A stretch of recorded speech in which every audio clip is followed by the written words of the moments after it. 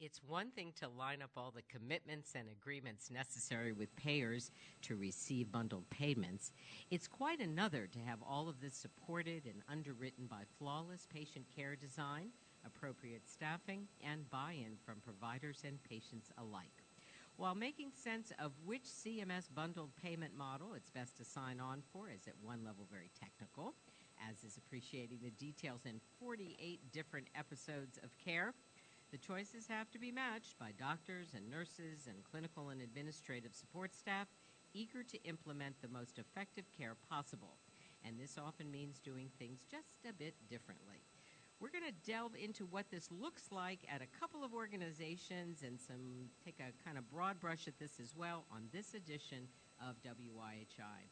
And welcome to WIHI, an online audio talk show from the Institute for Healthcare Improvement, coming to you bi-weekly and also for later listening and convenience. You can find this on IHI.org and on iTunes. I'm your host and producer, Madge Kaplan, and I'm also IHI's Director of Communications. Major joint replacement of the lower extremity, often known as hip and knee replacement, is one area where healthcare delivery is wading into global and bundled payments. Another is stroke care, neuro care, other cardiac issues. The chance to realize financial savings often gets the most attention, and we will touch on that today too. But for this WIHI, we're going to fix our gaze most on the processes and the people needed to deliver best care and deliver the best value under new payment arrangements. So we've got a great panel on board with us today. I'm so glad you've tuned to us, and I'm going to introduce them in just a moment, our panel. But first, here's IHI's John Gauthier. He has some reminders about how to make the most of your time with us on WIHI. John. All right, Madge, just a few items today to help everybody make the most of today's program. On the right of our screen is the chat window. If you tuned into WIHI before, you know about the great conversation that takes place in the chat. It's also where you can ask our panelists your questions, so make sure that your questions and comments are directed to all participants when Madge opens up the floor to the questions. This allows our panelists and your colleagues on WebEx to see all questions and comments being shared. Now, there are a few ways that people have connected to WIHI today. If you're logged onto the computer and listening to the program by streaming audio coming through speakers or your headphones, you'll see a box in the top right-hand corner labeled Audio Broadcast. If you're on a less reliable internet connection today, we recommend calling in on the phone. If you experience any audio issues, please send a quick message to the host in the chat. But a simple solution to any audio hiccups may be to press pause on the WebEx audio player and then press play again. If that problem persists, please let the folks at IHI Customer Service know, and their number is on the screen right now. Also, if you're hoping to get your hands on today's slide, I'll provide a direct download link in the chat. Tomorrow they'll be posted at our archive over at IHI.org/WIHI, along with today's chat and our other helpful articles and resources mentioned by the guests. You can also email info@IHI.org, and they'll send them your way. And finally, we're always looking for ways to improve the listener experience here on WIHI, and we need your help for that. Please take some time after the program to fill out a quick survey and let us know how we've done. Back to you, Madge. All right, thanks again. If you're a tweeter and you like to use Twitter, include at the IHI in your tweets so we can enlarge the conversation. And don't forget to start thinking of questions and comments you'd like to make when we get to the half-hour mark, and you can ask our guests whatever is going on in your domain compared to what you'll hear about today. So I'm going to now introduce our guests on the phone from Long Island, New York, where I guess I'm jealous because I'm hearing about beach weather. I did hear it was in the 60s in New York City. We got up there a little bit in Boston. So happy for you folks at North Shore Long Island Jewish. That includes Mark Jarrett. He's the Chief Quality Officer, Senior Vice President, and Associate Chief Medical Officer at North Shore Long Island Jewish Health System. As Chief Quality Officer, Dr. Jarrett is responsible for system-wide initiatives and quality and safety. Welcome, Mark. Thank you. Alongside Mark, there's Susan Browning. She presently serves as Vice President for several service lines within North Shore LIJ. In this role, she has overall administration responsibility for, among other things, operational excellence, clinical programming, development, and ongoing quality improvement across the continuum of care. So glad you and Mark are both with us, Susan Browning. Thank you. Closer to home, Alice Erisman. is a healthcare quality specialist at Bay State Medical Center out in Springfield, Massachusetts.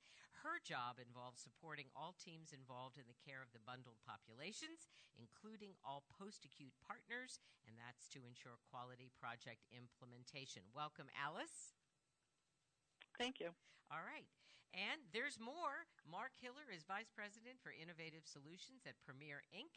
He leads the Premier Bundled Payment Collaborative that's providing education, episode development, care redesign, quality and other measurement, cost reduction, identification, physician alignment, gain sharing. What aren't they doing, I should say. Welcome, Mark Hiller. Thank you very much, Madge. Okay, great. And if any volumes are a little low, we'll make sure to adjust all that as we get underway. And finally, last but never least, is IHI's own Catherine Luther. Kathy Luther, we call her. She's Vice President at IHI. She's responsible for furthering IHI's work to help hospital leaders and staff achieve bold aims like the ones we're talking about today. So welcome, Kathy, and all guests. Hi, Kathy. Hi, Madge, and welcome to everyone. Okay, great. All right, Kathy, we're going to start with you. I think you'd agree that IHI certainly welcomes payment reform that's tied to higher quality and better value, but we're also mindful that there are a lot of layers to this and all the changes necessary. So I thought we'd start out by asking you, from your work in view of the field, how ready are healthcare providers to partake in value-based programs like bundled payments? Thanks, Kathy. Well, thanks, Madge, and I think everyone that's in this industry today can certainly agree that things need to change. How they need to change, no one's quite sure, but they are changing under our feet. And as you indicated, IHI does welcome payment reform, and really more specifically, it's linked to higher quality and better value. In some ways, historically, we all know that not only have these things not been linked, but actually have many times been working at cross purposes. So we see focusing on a value as a way to bridge some large gaps that have existed in the fee-for-service system. Today we'll hear from our panelists how they're working through this in their organization, but first let's set a little bit broader framing and context. From our work at IHI, we focus on care redesign at the care team level at what we refer to as after the ink is dry. And by that we mean that under these payment mechanisms, not only will agreements and contracts and those sorts of things need to be crafted differently, but really crucial to success will be how care teams learn to work together differently, what information they have access to, how they measure outcomes together, and how they define success. We see this in three components. The first one is clinical and financial partnerships. Here we need to see there needs to be real trust between finance, physicians, and clinicians. Historically, these relationships have been, at best, slightly distrustful and at worst, adversarial. We see our best successes when these disciplines really come together, they learn to speak each other's language, and they come to common agreement on processes and goals. The second component we see is focusing on clinical conditions. This goes way beyond DRGs, and an interesting thing is that finance thinks sometimes DRGs are a clinical designation, and clinicians think they're a financial designation because they really don't capture patients in the way clinicians think about them. Clinicians think about complex conditions, and they see intersections of multiple conditions that are really beyond what DRGs capture. They also see social factors at high cost. So we need to really go beyond this and focus on clinical conditions, and we'll talk a little bit more about that, and you'll hear from our panelists how they're working at that. And finally, we need leadership structures that actually support the work. This requires much more focused and tactical efforts than we've seen in the past. So as you see in the graphic, we see this in a couple of levels. First is the role of the leadership of an organization. And we think that they need to do a couple of things. They need to establish a baseline, and they need to link cost, quality, and value together in understandable ways. They really need to assure a culture of transparency, and they set on some risk assumption level. And by that means, how much risk is an organization going to work towards? So many organizations already are what we call at risk for their own employees. And that means they're self-insured for health care and other things. Many are also taking on risk in different ways in these bundle payment contracts that we're talking about. Some are way beyond that and thinking about areas and regions where they're responsible for. Secondly, what are your priorities? What are your annual strategy? How are you going to go about this? What is your migration towards risk assumption contracts? And what's the clinical engagement around that? Some organizations are already thinking about a community, an area of zip codes, some other sort of thing where they're working to take risk for some sort of a much larger population. And we need to be clear within organizations where the strategies are around that. And finally, select some sort of care episodes for the care teams to focus on. This can be as simple as wellness for our own employees. This could be complex patients. This could be surgical conditions, and a willingness and a readiness to test things that are not currently in place and new structures and models. What we see below is the role of the implementation team. And the implementation team needs to, as we said before, really think about speaking the same language, developing a value dashboard. And that means, what are the patients saying? What are the long-term outcomes that patients are reporting? What are the things we need to be tracking over time from both a clinical and financial perspective? Develop a process map, a clinical process map of where the phases of care are from the patient and clinician point of view. And we like to say that this should go as far out as a system can go. Some systems really are only inside the walls of their organization. Some have tentacles out into communities. Some are working with physician groups. Some have other kinds of processes, both pre-hospital and aftercare. So they can maybe adopt a process method that includes complete full cycles of care.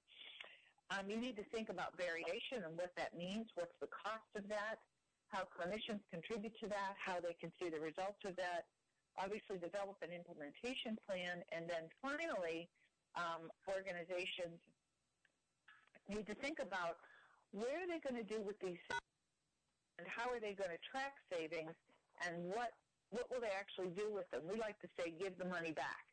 So where does the money go back to? Does it go back to actually folks who pay into the system, employees, in terms of lower insurance rates?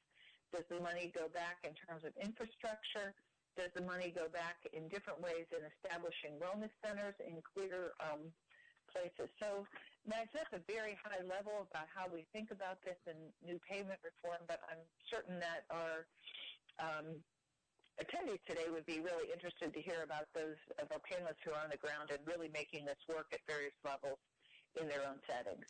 Okay, thanks, Kathy. You laid out quite a bit, and I was thinking, where does the money go? Could be a show unto itself, which I've drawn a circle around. So I'll give some thought to that.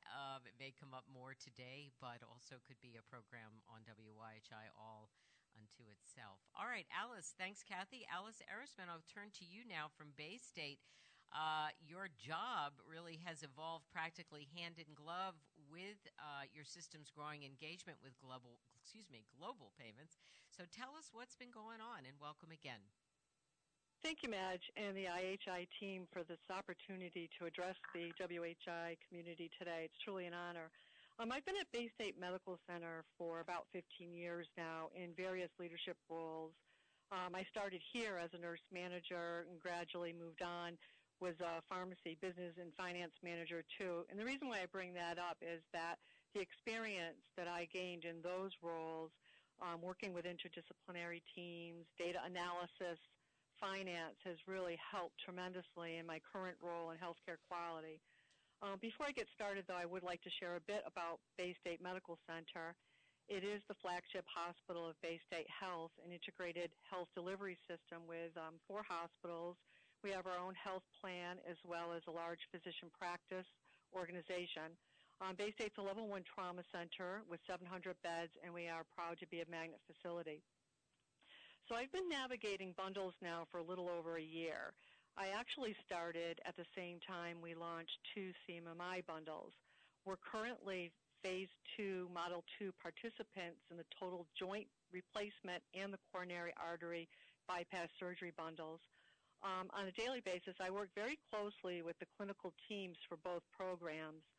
I do a lot of tracking of data. I track all the patients as they enter the bundle, as well as all associated metrics, data, and clinical improvements. I also prepare dashboards and present performance in various forums. For any bundle to be successful, there really needs to be buy-in from the teams and anyone who touches that patient, but especially from the physicians. Ideally, the physician group will have a champion who's engaged in bundle work and is willing to take an active role to improve quality and value for their patient population. I believe we're fortunate to have a surgeon in each bundle that over time and with some bundle education has become actively involved in the bundle improvement work. I think that typically in past years, a surgeon may very well have been unaware of the cost of his or her care, and even more unaware of resource utilization or clinical outcomes in comparison to the peer group. We recognized early on that real-time data and reporting would be essential to drive change. And one of the dashboards that I do put together every month depicts metrics and outcomes by surgeon. Individual objective measures are then compared to baseline and to national benchmarks. I include measures from everything from length of stay to post-acute disposition and readmission rates. In the very beginning, I used to be very careful to redact the surgeon names, but over time they said, you don't need to do that anymore, Alice. You can just take those off. We want to see what each other is doing. An example of variation between the surgeons early on was transfusion rates in the total joint bundle. One of the surgeons had a lower transfusion rate than the others. Today, after seeing the dashboards and comparing metrics, all three surgeons are on the same page. A change in practice in conjunction with a new policy has reduced the transfusion rate in that population. And in addition, it also was discovered that the auto transfusion device was no longer used, so that also allows for easier ambulation and increased patient comfort. Another very critical component of successful bundle work is to manage post-acute care resources. The Model 2 bundles are 90 days long. That leaves many, many days that are potentially outside of our purview, even though we are still responsible for any related health care costs during that time.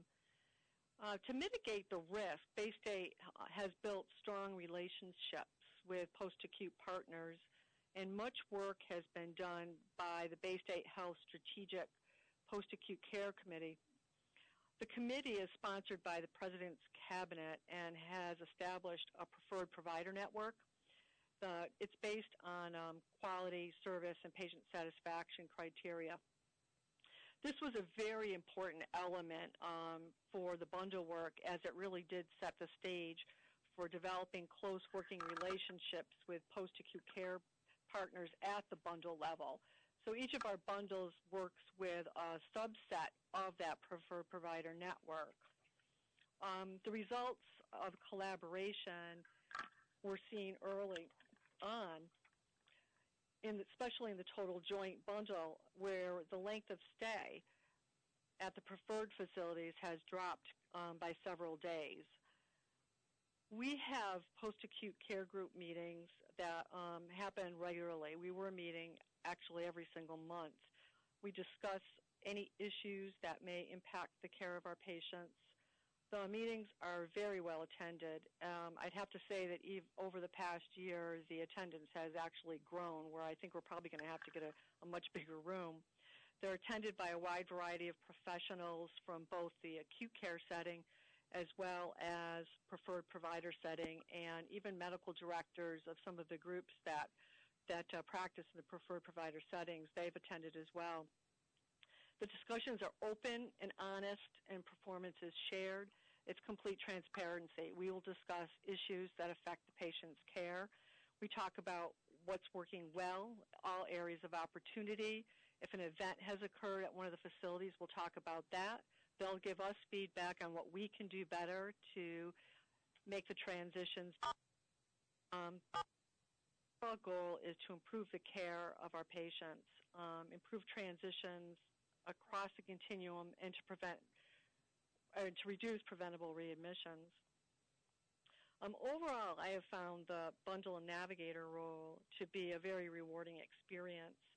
Not to say that we don't have our challenges, because they certainly do exist, but they are far outweighed by the fact that I feel fortunate to have the opportunity to work with dedicated professionals within our organization and beyond.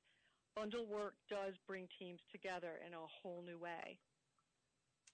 Thank you. All right. Thank you, Alice. Really, really good stuff. I want to remind everybody, thanks for that, all those comments. Fine that folks are starting to tee up some questions. Don't forget to put those into all participants. A reminder that you can download all the slides that we share with you today, as well as the chat. Anyone who is just joining by phone and not computer, a reminder that you can also ask for those materials at info@ihi.org. All right, I'm going to turn now to Mark Jarrett and Susan Browning from North Shore LIJ. I'm going to start off kind of right in the middle of a kind of a meaty issue. Susan Browning recently wrote in a blog for Health Affairs that according to some surveys, physicians aren't exactly sold on the idea yet of global payments. And Mark has also talked, we discussed this on one of our planning calls, about the very important need to address physician concerns, a lot of cultural issues here. So we're going to jump right in there in the deep end, and whichever one of you wants to go first, we'll give Susan and Mark the microphone right now, and then we'll hear from Mark Hiller. Thanks. Yeah, this is Mark Jarrett, and thank you again for the opportunity to speak. And I'm going to start off, and then Susan's going to fill in all the gaps that I'm sure I will leave. First, before we even get to the issue, the very important issue of how we get physician alignment and the issues associated with it, just wanted to talk a little bit for a second about North Shore LIJ, just so everybody has the picture of what the health system is like and some of the barriers and problems that we have. You see on the one slide we're 19 hospitals spread over a very wide real estate picture. We also have over 400 ambulatory sites, approximately 10,000 physicians and another 2,000 advanced care practitioners who are part of our staff, and the vast majority are voluntary. You can see on the next slide, if we advance it, there we go. We obviously have our clinical enterprise. We have a large educational enterprise. We have a medical school, a new medical school, which actually in 2 months is going to be graduating its first full class. We have a large research arm. And just besides everything else to point out, we also have a new insurance company, which we started 2 years ago. And I think what this reflects is the potpourri of different types of payment systems, whether it be CMMI, bundled payments, ACOs, MSSPs, for a industry that's not supposed to use abbreviations. We take abbreviations every minute to add a new way of paying ourselves. So we have that as certainly a challenge. And if you go to the next slide, just before we get into the specifics of bundles, just to point out the issues that we face in quality. As a system, we've decided to take a long-term view on quality and safety in terms of what has the most impact on the largest number of patients. There are a lot of metrics out there, as you all know. We're measured by a lot of people, and as you can see at the last bullet point, we have to pay attention to those because clearly they have financial implications. But our real quality plan, strategic plan, involves looking at the long term, where we can make the most difference, because it's not always about the report card, it's about what really accounts for patients. And something else that's a little bit of more of a hurdle for us, we concentrate on all 19 hospitals and all of our sites. So we're a system that doesn't believe that just, you're going to get different care at a tertiary and quaternary institution than you will at another institution. We think that no matter where you're treated for pneumonia, whether it be in the quaternary hospital or in a small community hospital, you receive the same standard of care and the same quality of care. And that makes it a little bit more difficult for us as a system because it's a large lift. Now, in terms of the issue with bundle payments, we're doing bundle payments right now with total joint replacements, COPD, and coronary bypass. And as I said, it represents a small section of all the things that we're starting to do now in pay for performance because we've really recognized that we have to be on that page. From the physician viewpoint, the hardest thing is to get them, especially for procedure-oriented physicians, such as surgeons, to think in terms of the big picture, to think of not only what occurs in the hospital, but what occurs across the whole continuum of care. And it gets to the issue that was just raised previously about post-acute care. They can't just think in terms of the medicine of it, but it really is about the total patient. And I think that gets to another issue, which is that we all have a lot of metrics that started out as structural, went to process, and now go to what we think are good outcomes. But really the outcomes that are going to count are the patient-centered outcomes. Our patients will expect that they won't get an infection. Our patients will expect they will not get a failure of a prosthesis. They do want to know how soon can they go back to work, how soon can they play golf, how soon can they take a long walk with their family members or play with their grandchildren. Those are the important things for joint replacement. And all the things that we kind of measure really are important for us to figure out how to deliver the right care, but in the end, it's what the patients think. And that is a paradigm shift for physicians to start to think about, because they've always thought in terms of process and little discrete data points that are not easy to measure all the time, but that they can get their hands around. But patients expect that that's what's going to happen. So it's much like, buying a car. You think it's going to start every morning. You know it's going to get to you where you're going to go. The question is, do you have a heated steering wheel, and are you going to be cold for 5 minutes or 2 minutes when you get in the middle of the winter? That's what's important to you as a driver, because you think all the other things are going to happen. So that's kind of where we see the harder parts. And Susan, I'm going to turn it over to you now. Thanks, So Mark. a couple of points that I can build on that Mark spoke about. He talked about specifically the proceduralist and the specialist, and that was the focus of the survey results that we were seeing nationally in terms of physicians not necessarily being bought into a change in the reimbursement structure.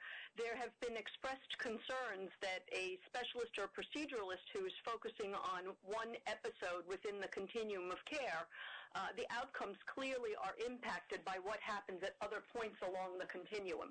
And so a non-compliant patient in a primary care environment who evolves into a surgical patient is likely to have a poorer outcome than a compliant patient who's been taking care of themselves and complying with all of the regimens along the way.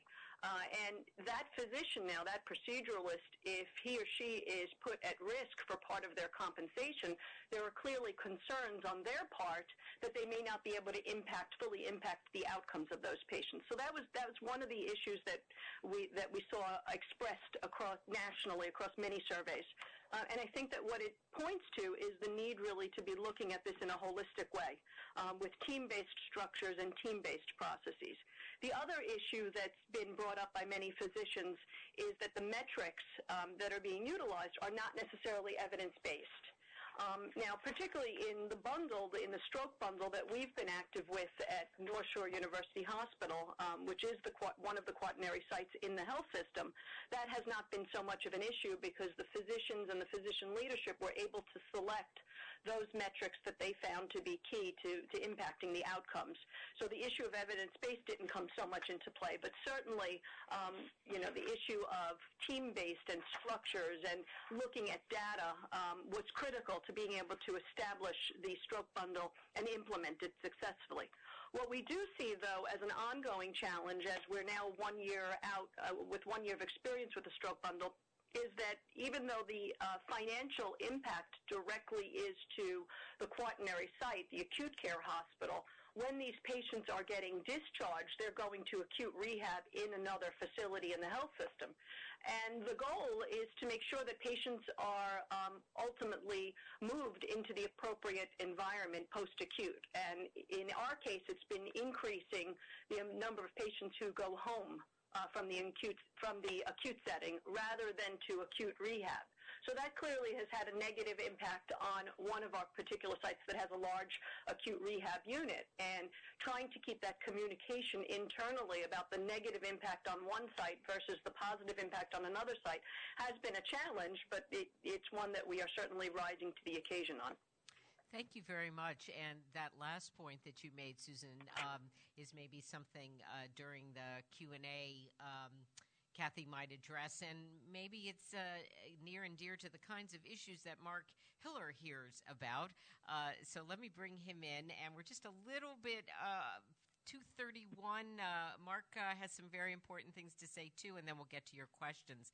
Mark Hiller, I want to thank you, and you're busy, particularly doing a lot of speaking, for joining us, and you're going to help us pull back the lens. Maybe you can tee off this last comment that was made and tell us a bit about Premier's Bundled Payment Collaborative.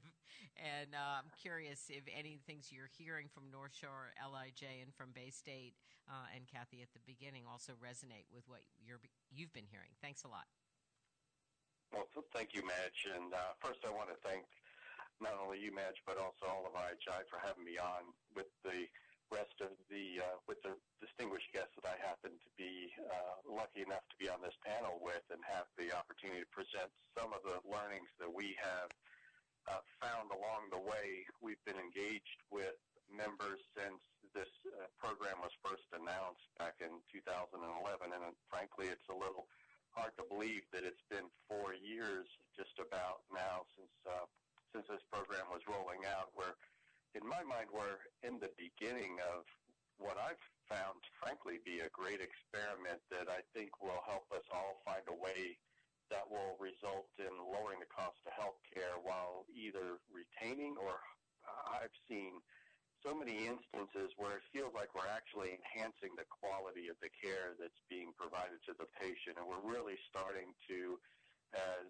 Mark and Susan mentioned, and Alice as well, really starting to focus so much more on the patient when we're looking at these opportunities within these bundles.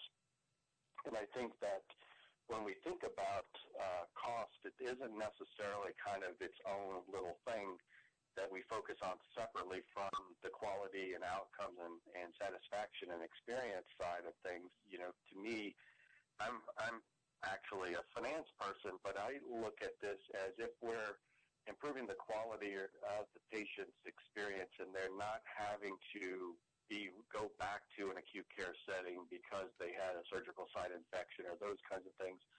That improving that experience and not having them go back through those doors of a hospital, frankly, helps us reduce the cost of the episode. So I think that I feel lucky that I get to work with so many great people in this area.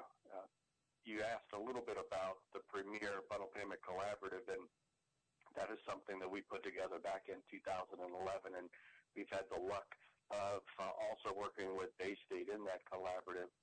But we have over 100 hospitals that we've been working with on a variety of different episodes, and what I'm hearing from the rest of the panel rings true in so many instances. I mean, the fact that there's now this data, we're running into so frequently the fact that not only physicians but also hospitals, hospitals have a lot of data. Not before my Premier life, I worked in the hospital and I was over many aspects of payer contracting and so forth. But this data that we now have access to is really opening some eyes, and I think it's surprising some people with the amount of costs that are in the post-acute area.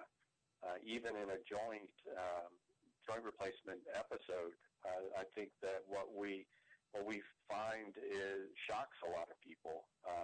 We've had physicians even that visibly get upset when they start to recognize and see, sometimes for the first time, that what their patients actually go through in terms of the 90 days post-discharge from their operation. And so I think that these bundles have been a great experiment and an opportunity to bring so many different providers together to really focus on the right things, that I'm very, very optimistic about this model being successful over time.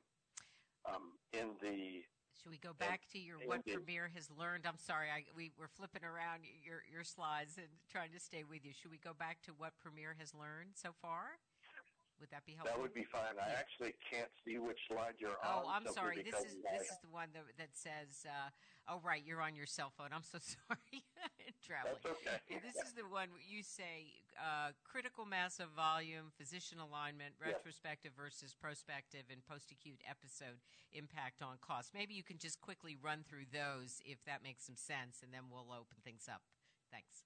Absolutely. Yeah. So, what we have found is we have many members that are live in this program, some that have low volume, some that have much higher volume. And obviously, as everybody, I'm sure, can guess, the ones with the low volume have much greater swings in their performance from month to month and quarter to quarter. So they're continuing to move forward and be successful, but the volume issue does have an impact. We also have quite a few members that found the program enticing back in 2011 and 2012, and they joined partially because they wanted another vehicle to better align with the independent physicians in their marketplace. And so doing things like gain sharing have been very important to some of our members, but not all of our members. And we have members that are gain sharing with not only the surgeons and other physicians, but are also, in some cases, gain sharing with the post-acute providers, such as the skilled nursing facilities or home health agencies. So that's been something that we've learned a great deal about as we've moved forward through this program. I saw there was on the chat, there was a couple questions with regard to how the funds flow. And I think this next bullet of mine about retrospective versus prospective payment really hits at the heart of that question. And that is, frankly, what we're seeing is there's a great collection of providers who have really chosen what's called Model 2 in the Medicare program, which is a retrospective paid model. And so the answer to one of the chat questions is that you don't have to build a bundle payment program or contract around the receipt of a single lump sum payment. That can, in fact, work for some providers, but many providers out there don't, frankly, have the adjudication capabilities to pay providers from a single lump sum payment. So what we're finding is there's a lot of interest in the retrospective payment model where the billing cycle and the revenue cycle gets left alone, and there isn't a need to figure out who all provided care to a patient during the bundle episode and then figure out what the rate is to pay them. You let the payers continue to do that while you focus on the clinical work, and then basically the retrospective reconciliation part comes in, and basically you compare yourself against the target, and if you're above the target, then you owe the payer, and if you're below the target, the payer owes you. And then the last thing on this slide, the post-acute episode impact on cost, has been very, very key. Alice mentioned it, Mark mentioned it, Susan mentioned it. And so I think that there's been a lot of learning. This has kind of been a black box for those of us like myself who came from a hospital environment in terms of where the patient goes, how much time do they spend there, how much does that actually cost. And so there's been a great opening of that black box, and we have a far better understanding now of what's going on with our patients than we ever did before by participating in these episode models. So let me turn it back to you, Madge. I know we're falling a little behind time. That's all right. I really appreciate it. I think it's all good stuff. And I think you raised a lot of interesting issues, and there were questions already coming up on the chat around finance. I think at some point we might devote more of a WIHI to the financial piece. We sort of tried to focus a little bit more on getting everything else in order and the patient and the actual flow of care. And it's been very interesting to hear about this theme of kind of embracing that post-acute environment.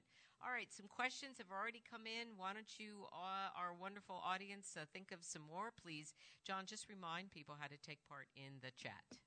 Just make sure that your chats are addressed to all participants in the chat field in the send to bar at the bottom. All right, great. Okay, so Mark Hiller just picked off a couple things that came in around payment.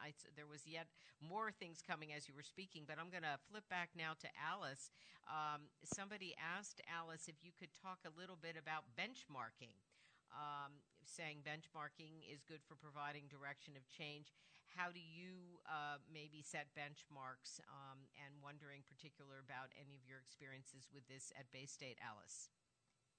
Oh, that's a really good question. We don't actually choose them.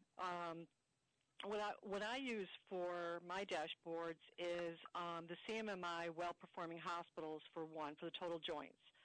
So I take the best performers and I use that on all of my dashboards. For the coronary artery bypass surgery patients, I use the STS database, and that's the Society of Thoracic Surgeons, which we are enrolled in too. So I use the best performing in that database as well. Okay, thank you very much. I appreciate that. The financial questions are coming in fast and furious, so we'll try to get to them as many as possible, but I want to go back to methods used, because I just want to make sure we get in some of the stuff about staffing and buy-in. Can you describe methods used to gain buy-in from clinicians? Why don't we have you, Mark, speak to that, and we'll start there. Thanks. Mark Jarrett. Yeah, hi. Basically, like anything else in quality safety, you have to explain to the clinicians why you're doing it. Obviously, finances make a difference to them, and I would not minimize it. However, they have to see the rationale of, number one, where healthcare is going. Number two, they have to see why it's probably going to be better for the patient. And three, most importantly, to get the buy-in, you need to provide the support services so they're not doing all the non-physician things to really complete the bundle. You need to have all the support systems so they can, we'll use the expression, function at the top of your license. That's what all providers need to do, whether it's a physician, advanced care practitioner, a regular registered nurse. They need to be doing what they're really trained to do, and a lot of this involves social workers, case managers, etc. And if you don't provide that support, then you'll never get the buy-in. But if you make it easier for them, it takes a little convincing, but generally they'll go along with it because most of them are now aware, it's the 80-20 rule. 80% clearly see where we're going. You don't work on the 20%, you start with the 80%. Okay, thanks. Alice, any thoughts on that? I think, we were very fortunate to start with 2 bundles and 2 very small physician surgeon groups. So I think that we did a lot of bundle education. So it took a long time. It wasn't an overnight thing. I also think that the data helped too. I think that there was a lot of surprise on a couple different levels of seeing variation amongst their practices. And the other piece I noticed especially in the cardiac surgery is the surprise at Mark actually had alluded to this, that the surprise at the post-acute utilization and the resources that were spent in that field too. So I think once that they became immersed in the whole bundle world, they started to become more and more engaged. And when they found that there was a link between the bundles and quality and outcomes, the engagement increased. Mm-hmm. Mm-hmm. Yeah, this is Mark, Madge, if you don't mind my adding please. One more element about this. Because I think what Alice just said was very appropriate in terms of, getting to look at the data.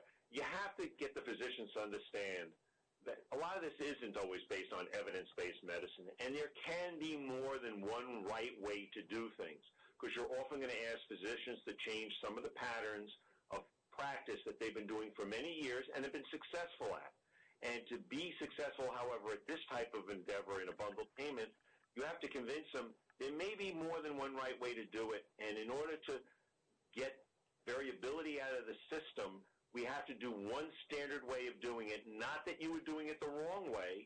It's just we have to pick one so so that we can keep things standardized and therefore pick up any variations as we go along.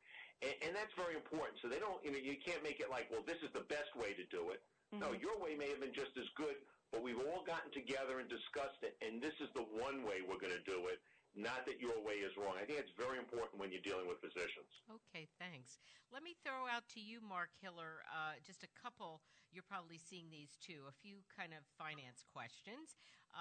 People are wondering examples of gain sharing with post-acute providers. There are a few questions about that, about including post-acute care facilities. Some folks are asking, how do you gauge what risk you're taking on? Are there cost-relevant metrics that can help you decide around bundled payments? Yeah, let's start there. And, there was another question about whether commercial payers are also, who are in this space, are open to retrospective models. Sorry, a lot to throw at you. Go ahead. Are you there, Mark Hiller? Hope I didn't lose him. Oops. All right. We might have lost Mark for a moment. All right. I'm not quite sure where Mark Hiller went, but we'll hopefully get him back. He's on a cell. There was a question here that said, do you know of I'll read this one that just came in. Do you know of examples of bundling of maternity care that includes out-of-hospital birth centers? I'm not sure who could address that, but if anyone would like to jump in, please do. This is Mark Jarrett. Yeah. I'm not aware of any right at this point. Okay.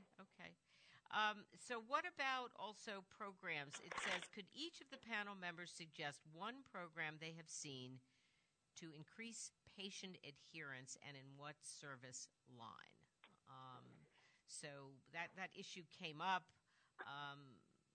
Maybe the word compliance, but sort of getting patient buy-in in the same way patients can also be part of being on board this whole process. And anything come to mind there?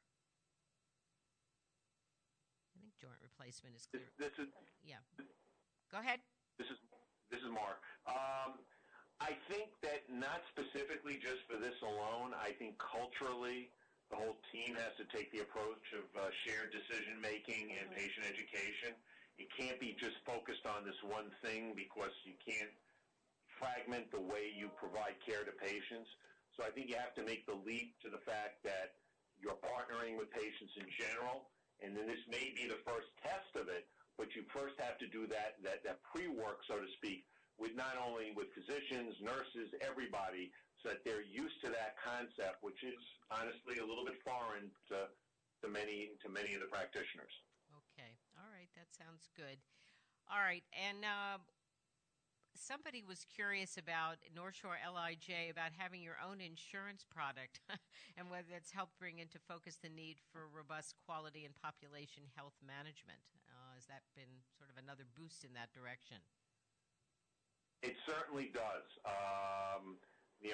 It makes you think about things in a very different way when you're totally responsible for the patient in every place that they go, whether it be, to the pharmacy, to a private, to a primary care practice or a specialist, or in the hospital. So it really starts to reshape the thinking away from classical fee-for-service medicine, where, the more you do, the more you get, and starts us down the road of really value-based care.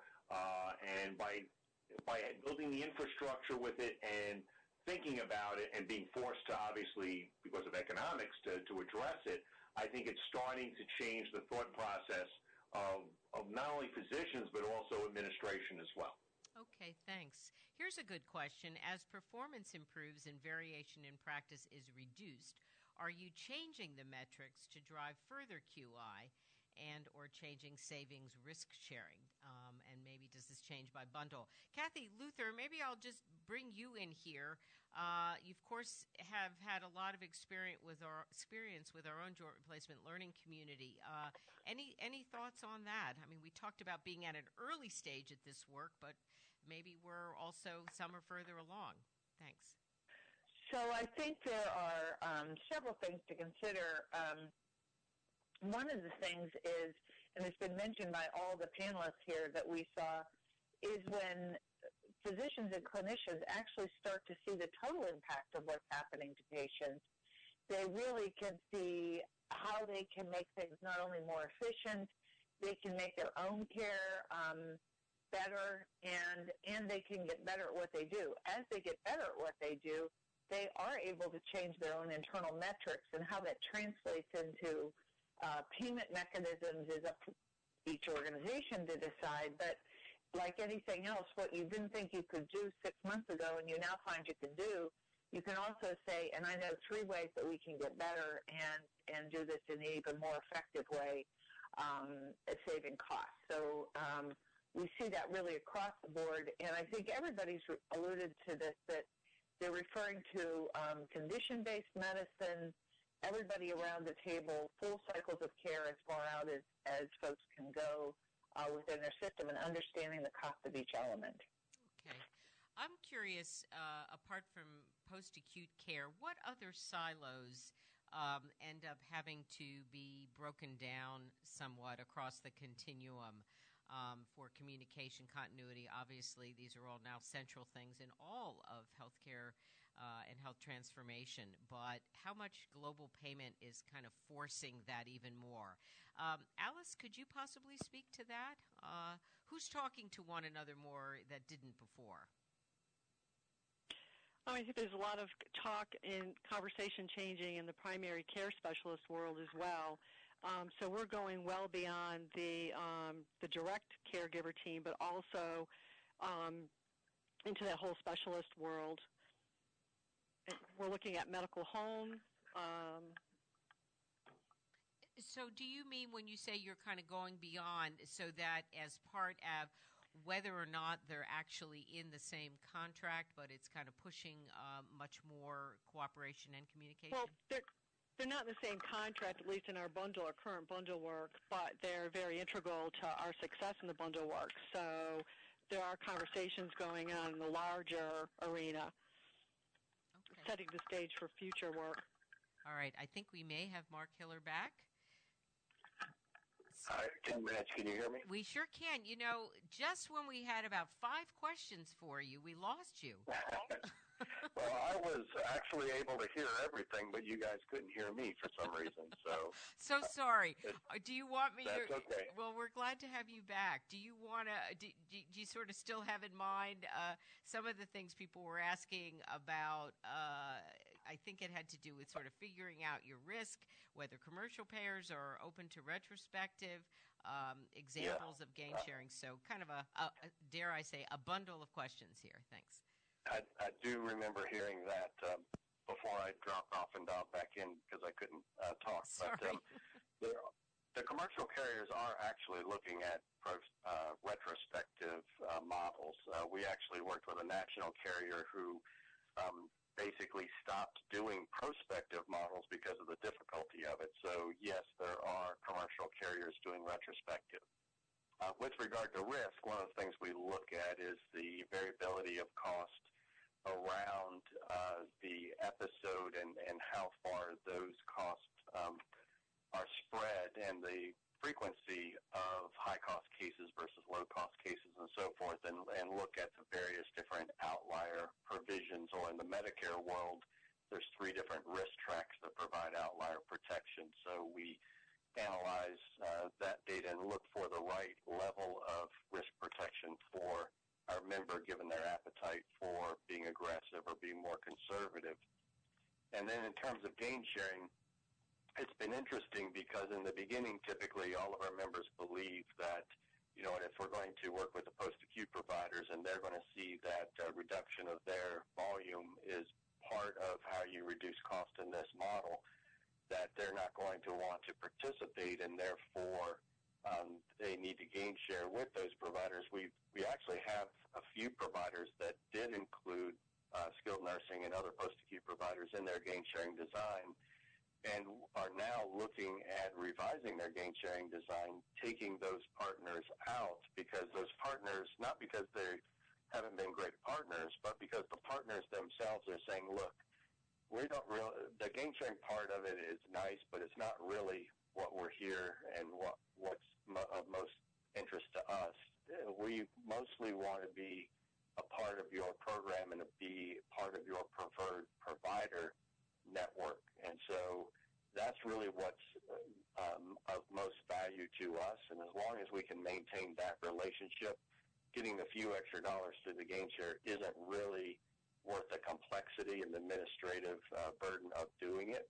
So we've actually had some members that are, because of that, are starting to look at simplifying their gain sharing model and primarily bringing it back to be a more physician-focused model. So those are really quick answers to several pretty in-depth questions. Exactly. I appreciate you. You responded quite well and succinctly.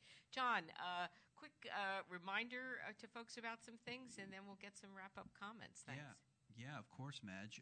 Well, did you like what you heard today on WIHI? Did you find it valuable? Pun intended. Beginning on March 25th, IHI will be offering a new expedition on hospitals preparing care teams for bundled payment.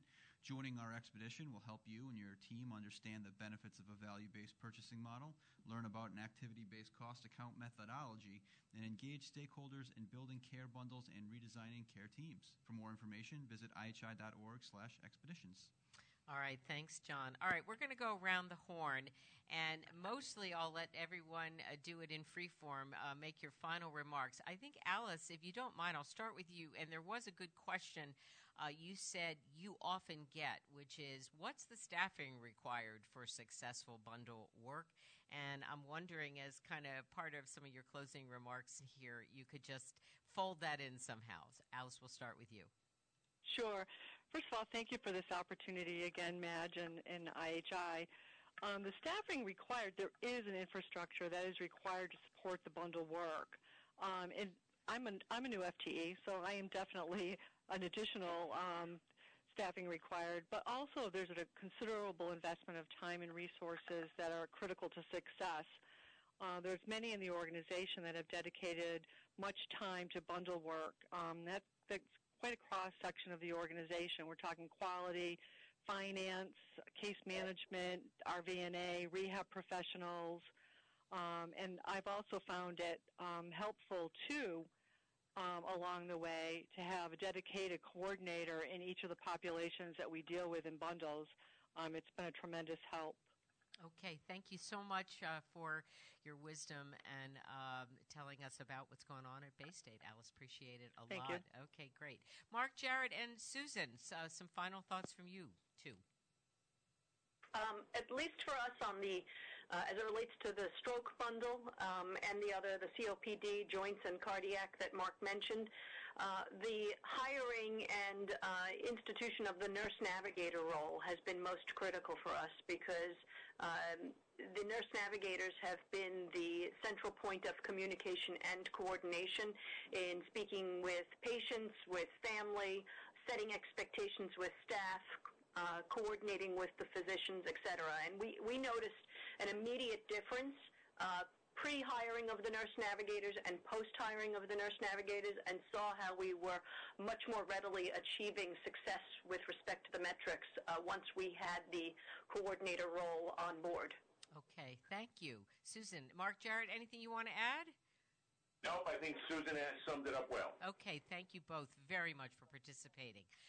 Mark Hiller, final thoughts from you. We put you on the spot with a lot of rapid-fire finance questions. You did a great job. Any final thoughts? Well, I think that we should expect that this isn't going away. In fact, our bundlers, we've got bundlers that went live back in 2013 are adding bundles. And, CMS just announced the oncology bundle payment kind of model, the oncology care model, which is very bundle payment-like. So I suspect that we're not going to see it go away, that it's great that we're all learning, and I look forward to, the experiment and working with everyone as we move forward in this. So thank you for having me on the call today. All right. Sorry for the technical difficulties. Oh, not at all. Who knows what went on. We're glad you came back, and thank you so much, Mark, for your participation. Kathy, final thought from you? Thanks, Madge, and thanks to all our panelists for actually taking the theoretical framework and making it real. I have two thoughts from what everybody said. One is surprise. You all indicated that the data became surprising to people, particularly physicians, once they began to see the full scope of care and the cost of each of those, and actually in some cases made them very willing participants in how to craft things more effectively. The second is coordinator, nurse navigator. We see both of these concepts surprise when folks see the full cost and the full package and what patients go through and how complex it can be. And secondly, success is when it's really vested in one person or job title that helps pull everything together. Not as their only job, but when they work together in a very different way, like I described earlier, with someone coordinating the work and the outcomes in a focused way. So thank you, Madge. All right, thanks. That ties it together very well. Thank you, Kathy. Thank you, panelists. Thank you, our audience today. I appreciate your interest and engagement. Next up on WIHI on March 26th, we're going to be talking about the managers and management we need to improve care. And I dare say that middle managers are very related to the topic at hand today. A reminder, you can download the chat and any slides we used when you log off. You can ask for them from info@ihi.org. And all of this, including the audio, will be posted to ihi.org tomorrow. Don't forget what John asked, which is if you could complete the survey. We always want to make WIHI a better program. Our discussion continues after the show on IHI's Facebook page. If you felt like tweeting, we look forward to your tweets as well. Any questions whatsoever, email info@ihi.org. There are wonderful people who help make WIHI possible. They include John Gothier, Matt Morse, Jameson Case, Vicki Minden, Jesse McCall, Jane Rossner, Val Weber, Ruth Smith. It's my privilege to host, and Mario Bello, it's my privilege to host a program that's about spirited learning and improving health and patient care most of all. For the Institute for Healthcare Improvement, I'm Madge Kaplan. Good day.